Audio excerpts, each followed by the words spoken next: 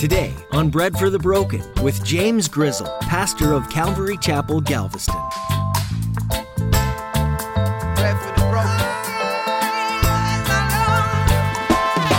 This is what we should be like as believers. We're shouting with joy to the Lord, right? We're worshiping Him with gladness. We're coming before Him singing with joy. It's a joy. Now, here's the other side of this. If you're having a bad day, you can still sing with joy, okay? You might not be smiling, right? But you can still, joy is not, it's not dependent upon our circumstances. Joy is above our circumstances. You can still have a joyful heart and be having the worst day of your life.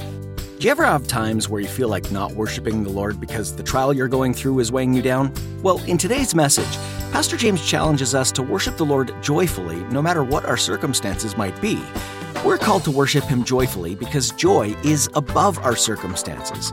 It's easy to get lost in the chaos of life, but remember, the key to unlocking boundless joy lies in worshiping the one that holds your heart and every situation in His hands. Remember to lean into the Lord and into His love. Now here's Pastor James in the book of Psalms, chapter 100, with today's edition of Bread for the Broken.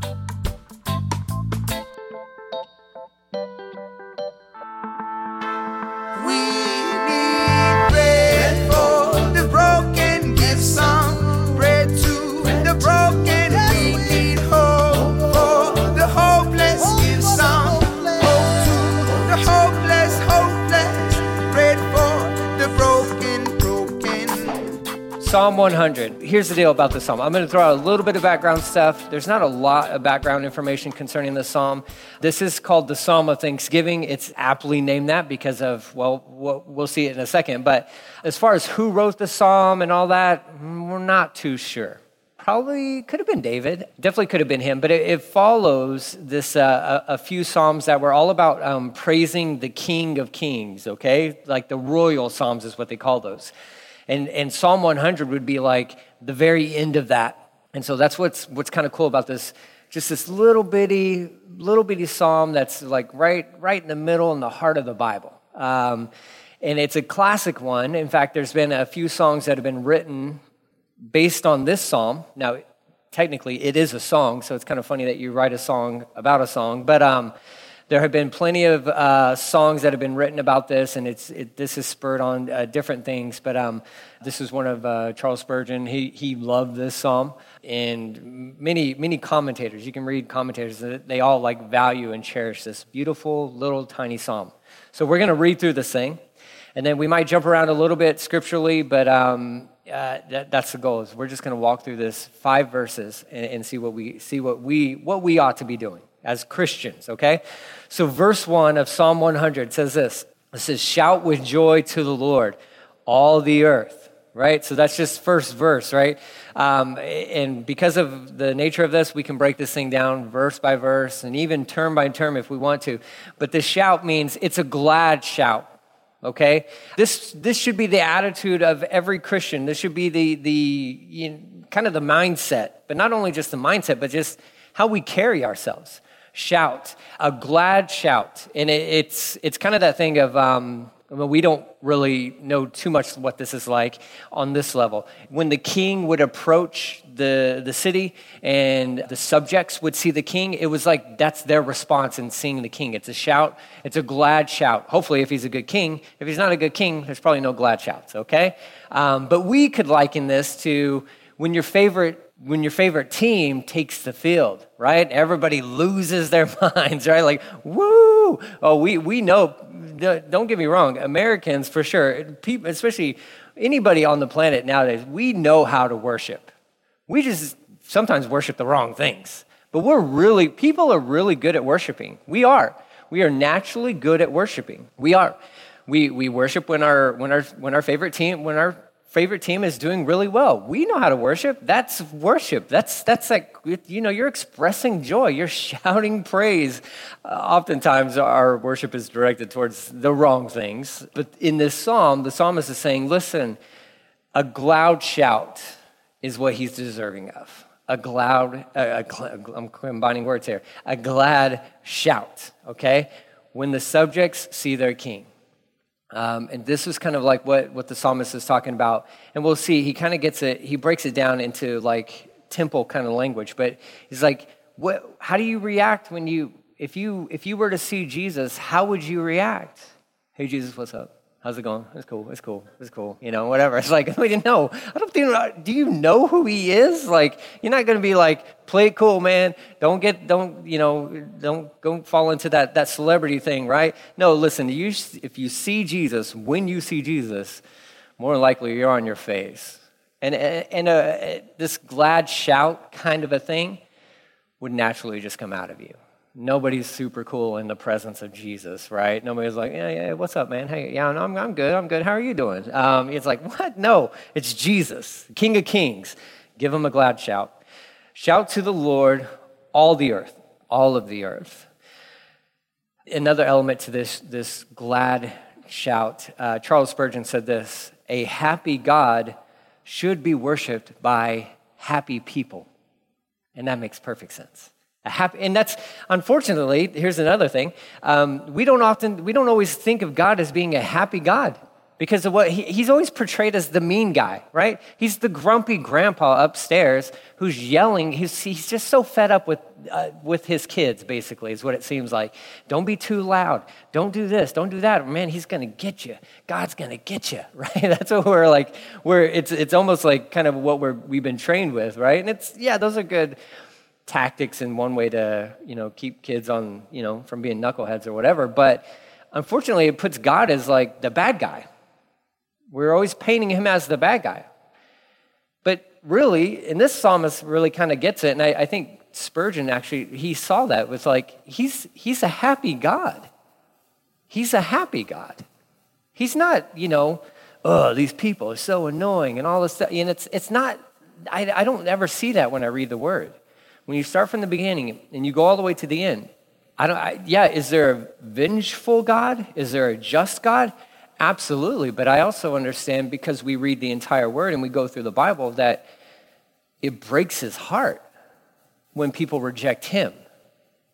It like breaks his heart. It's, God wishes that none would perish apart from him, like not knowing him.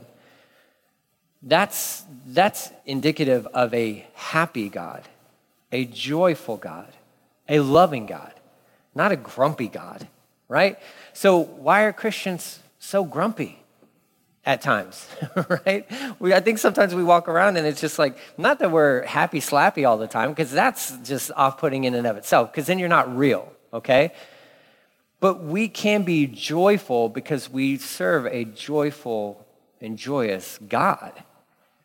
Happy God should be worshiped by happy people. And so he goes on, okay? So shout with joy to the Lord, all the earth. So everybody's included within this. And we already know this, the heavens and the earth and even the creatures themselves, they're already way ahead of us on this thing, okay? Jesus had said himself, when he was going into the triumphal entry into Jerusalem, and the Pharisees, the religious leaders, were all mad because everybody kept saying, Hosanna, Hosanna, blessed is he who comes in the name of the Lord. And they kept telling Jesus, like, tell them to be quiet. And Jesus says, well, if they stop doing it, the very rocks will cry out, meaning nature itself is already proclaiming this. Nature gets it. Nature knows who created it, and and there's proper and respect and reverence there in probably weird ways that we don't even understand, okay? Which is maybe good. Maybe that's a good thing. But I think there's a whole element to this thing of like, creation gets it.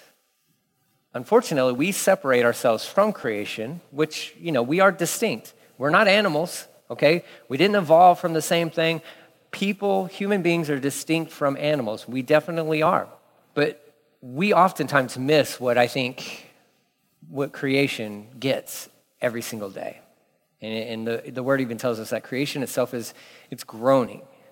It's a sad thing when creation itself grieves and groans more for justice than what we do as human beings.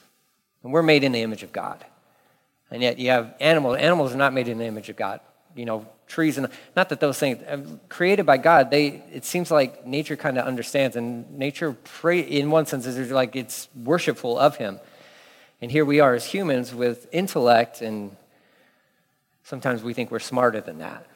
And it's a sad state, but here in the Psalm, and you read through all the Psalms, and you can kind of, there's little things dropped every so often of like, all the earth. And what does it mean when it talks about all the earth? It's talking about all the earth, the people and the things that God has created. Creation itself recognizes who he is. And we should get on board with that. Now, don't go weird. Don't start worshiping creation, because then you've missed the point, right? It's not worthy of our praise. Trees and landscapes and animals, they are not worthy of our praise. They did not create us or anything like that. God himself has created us. We were made in his image. He alone is worthy of our praise.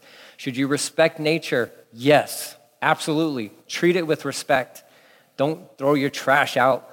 Don't mess with Texas. Don't mess with nature. Just leave it alone, right? Like, take care of it. Be responsible. Be respectful. But let that be what that beautiful sunset should cause you to worship God.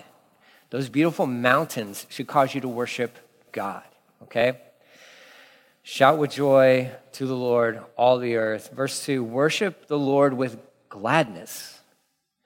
Come before him singing with joy, right? This is like, there's this element of like emotion that should be brought within worship. Now, worship is not about emotion in the sense of the feelings, right? Because if you don't get the feelings, it doesn't mean it wasn't effective. If you don't get the goosebumps, it doesn't mean that something was wrong and it's not working, because worship is not about goosebumps.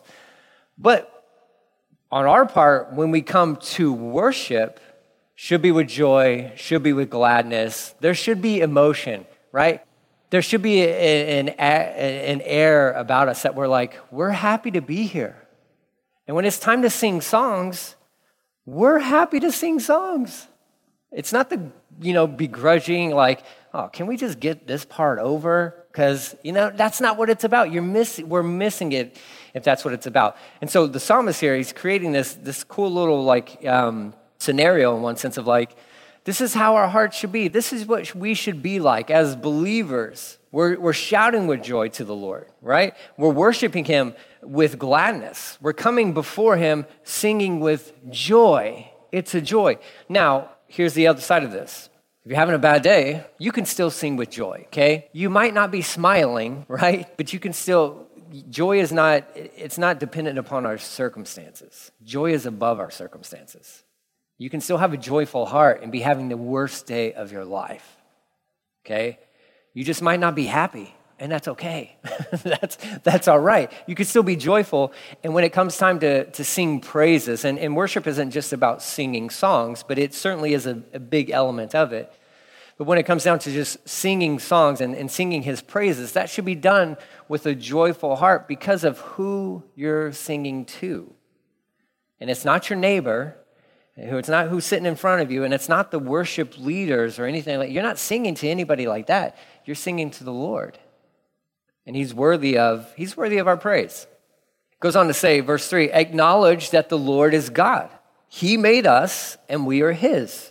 Or we are his people, or we are his, and we are not our own. That's a fascinating little side note. Your Bible may have that, or may include it within there, but other manuscripts have included, and we are not ourselves. Basically meaning if the Lord is your Lord, if he's your Savior, well, you're his. You're his. You're his sheep. You're no longer your own, right? You've surrendered over to his lordship. And that's the smartest move any of us have ever made within our lives. It doesn't mean that you lose yourself in one sense. It doesn't mean that, if I do that, then, but what about me? Listen, you're really good about taking care of you. We all are, okay? If we're honest, if we actually wrote it out, how much me time we have, we probably get a lot, okay? If we're true about it. And if you need more, just, work on your schedule. But what I would recommend is this. How much of it is the Lord's time and how much of it is me time? Because I know for me, the me time oftentimes far surpasses the Lord's time, okay, in my own walk with the Lord. So before we I know because this is a thing where it's no, I got to have me time. You have it. You just might not be smart about how you use it. And that's on you. That's on you. Restructure your priorities within your life. But I would say it's all the Lord's time. And if he gives you any second, he gave us today, we're all alive here today, even if it's halfway, we're all alive here today, then that's a gift from God. That's a gift from God. He made us, we are his. The first part of that verse, so it says, acknowledge that the Lord is God. Our worship should be intelligent. This is a mark against Christians, or it has been for a while, is that Christianity is it's a crutch for weak-minded people. I don't know if you've ever heard that, but that's kind of one of the things that's out there. It's still pretty prevalent today, especially from intellectuals. They would say like, oh, well, your faith is your crutch because you're weak-minded. You're just not strong enough to make it through this life, and you need something to help you get through this life. When in fact, the Bible is very, very clear about our worship should be intelligent. You should actually engage your minds when you show up to church. If you notice in our entryways, we don't have a place where you leave your brain. Okay, I don't know if you guys noticed that, but we actually want you to keep it because we actually want you to use your brain that God has given you. Because our worship should be intellectual. It should be intellectual. We should be constantly growing in our understanding of who he is and what he's done. And the psalmist got that, man. He understood, like, and if this was David who wrote the psalm, he spent most of his life outdoors. So he got to witness a lot of things. He got to witness, taking care of sheep and dealing with wolves and bears and lions and all that good stuff, and how these animals, these beautiful little animals that are just about as dumb as all get out in one sense, and they're kind of smart, but also kind of dumb, right? But he got to watch just like the beauty of creation and how that was God and how intelligent God is and how he designed everything so perfectly. And that should trigger within our brains that, man, God, he is intelligent. And what I bring to him should not be mindless, like I'm just going to sing some songs, I'm just going to open up this book and stare off into spaces, and just so I can check off my box and go about my business. It's not about that. It's about engaging yourself with the elements of worship, singing the songs. Know what you're singing. Here's another thing, good little point. When you are listening to music, you ought to know what you're listening to. The lyrics, they matter. They matter. Now listen, I'm a hooks and beats guy, okay? I can get swept up in a good catchy song, and it's just like, got the right beat. I'm like, yeah, I'm all in, right? But then you stop and you listen to the lyrics, and you're like, well, this is stupid. Like, this doesn't make any sense at all. It doesn't. And a lot of songs out there, they just don't make a lot of sense, right? Because why? Because unfortunately, it seems like nowadays, lyrics don't really sell. It's hooks and beats. It's all that stuff, right? Even in our worship songs, what are you singing? What are we singing? How much of it is about Jesus and how much of it is about us? These are things we ought to consider. And if it's like, this song's like 90% about me, stop singing it. You don't need, no, Jesus, more Jesus. But you got to engage your brain. You got to turn it on and think through some of this stuff. If you're to show up and you're listening to a teaching from a pastor like me, well, what am I saying? Am I actually teaching from the Word? Am I actually treating this book here with tremendous amounts of respect as it is the Word of God? Or is it just like a launch pad kind of a thing? I can read my verse, and then I can jump off into my funny stories and my clever stories or my emotionally driven stories to get you to cry and to move you, to get those feelings, right? And then you walk out of here and you're thinking like, man, that was good. That was really good. What'd you learn? Nothing. Then it's not good. Then it's not good. Those songs that you sang, what'd you sing? I don't know. Go back and sing them again. We got to engage our brains. God's given us this beautiful thing up here inside of our domes, and we got to engage these things. Know what you're taking in. Know what you're taking in and what's being fed to you, and Christians should absolutely be some of the most on guard kind of people, running that filter. It's the Bible filter. It's the Jesus filter. Like, it's got to run through this thing, okay, before I'm going to give it any space here, because the goal is for it to, whatever information, whatever lyrics, to process into here and to make it down into this thing, which is your heart, okay? But it's got to run through a filter, and you got to let it all pass through a filter. And that filter should be like your Jesus filter or the Bible filter. Something, it's got to pass through there before you ever let it into here, okay? But it takes this brain. It takes the brain to do that. So acknowledge that the Lord is God. He made us. We are his. There's an element of submission that's there. It says we are his people, the sheep of his pasture. So before we think too highly of ourselves, we should understand that we are sheep, okay? We are all sheep. These, again, clever little, beautiful little, probably stubborn creatures that get themselves into all sorts of trouble. All sorts of trouble. There's plenty of books that have been written about these things, but there's one book that I would recommend. The Shepherds Look at Psalm 23. And it deals with a guy who at one point in time, he was a shepherd of sheep. And he talks about just the headaches and frustrations that you deal with some of these sheep, and it's so funny how it mirrors humanity. I mean, it's just like there couldn't have been a better animal that God used to describe us as, right? And you read through some of those stories, and you're just like, man, that's what God has to deal with? And it's like, yeah, that one sheep that stop wandering off. Why are you going to the dangerous places? Stop. No, and what does the shepherd have to do? The shepherd goes and pursues the one. He leaves the 99 to go get the one, because the one, it's going to kill itself. You don't understand the danger. And then the beauty of that shepherd getting that sheep, and then sometimes having to go for drastic measures and breaking that sheep's leg so that it learns the lesson of you need to stay close to the shepherd.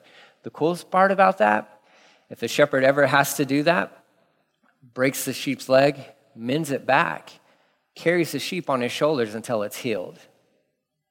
Isn't that what the Lord does for us? He's like, hey, stop going there. Oh, okay, Lord, I'm going to do better today. He's like, let you out of the sheep pen, and you're like, beeline, right to the edge of the cliff. And he's like, okay, crack. Well, that doesn't seem loving. Oh, it's the most loving thing ever. It's the most loving thing ever. You may not be aware of the ledge that you're quickly approaching, or you may not be aware of the herd of wolves or the pack of wolves that's just around the corner, right? But the shepherd knows. The shepherd knows. We're the sheep. He's the shepherd. Read Psalm 23. That's speaking of the good shepherd, who is Jesus. John chapter 10. Jesus said himself, I'm the good shepherd. I know how to take care of my sheep. I know how to anoint them with oil. If they're sick, I know how to take care of them. If they're hungry, I know how to feed them. I know how to bring them into the best pastures. If we're going through a dark valley, I know how to lead them through that dark valley to get to the other side. I know how to make them rest beside the still waters. We are his sheep. And sheep would do really good. I, as a sheep, would do really well in just to trust the shepherd. Just to hear his voice and to follow him. The hopeless, bread for the broken. You've been listening to the radio ministry Bread for the Broken with Pastor James Grizzle. We're based out of Galveston, Texas, with the support of Calvary Galveston and listeners like you. We trust that what you heard in today's message stirred something inside of you to a point of action. These teachings are meant to help you find hope and new life in Jesus, and that's our heart's desire for you today. If you're in the Galveston area, would you come be a part of what's happening at Calvary Galveston? Our atmosphere is simple, laid back, and uncomplicated. We just want to magnify Jesus at all ages. To learn more about our ministry, we invite you to visit breadforthebroken.com. We also do a live stream on Facebook, so check it out, even if you are a little further away. If you're interested in hearing more messages like this one, you can do that by going to the Listen tab at breadforthebroken.com. While you're there, why not discover a little more about the church and this ministry, as well as look for opportunities to partner with us here. There's a Give tab that's easily accessible on our website too, if you feel led to support us in a financial way. We'd also love it if you would join us in praying for this ministry. Pastor James is excited to share new things with you in the coming study. There's always more that we can gain from diving deep into God's Word. Until next time, we encourage you to stay connected to God and His Word, and to then come back for more solid teachings right here. We'll be waiting for you, here on Bread for the Broken.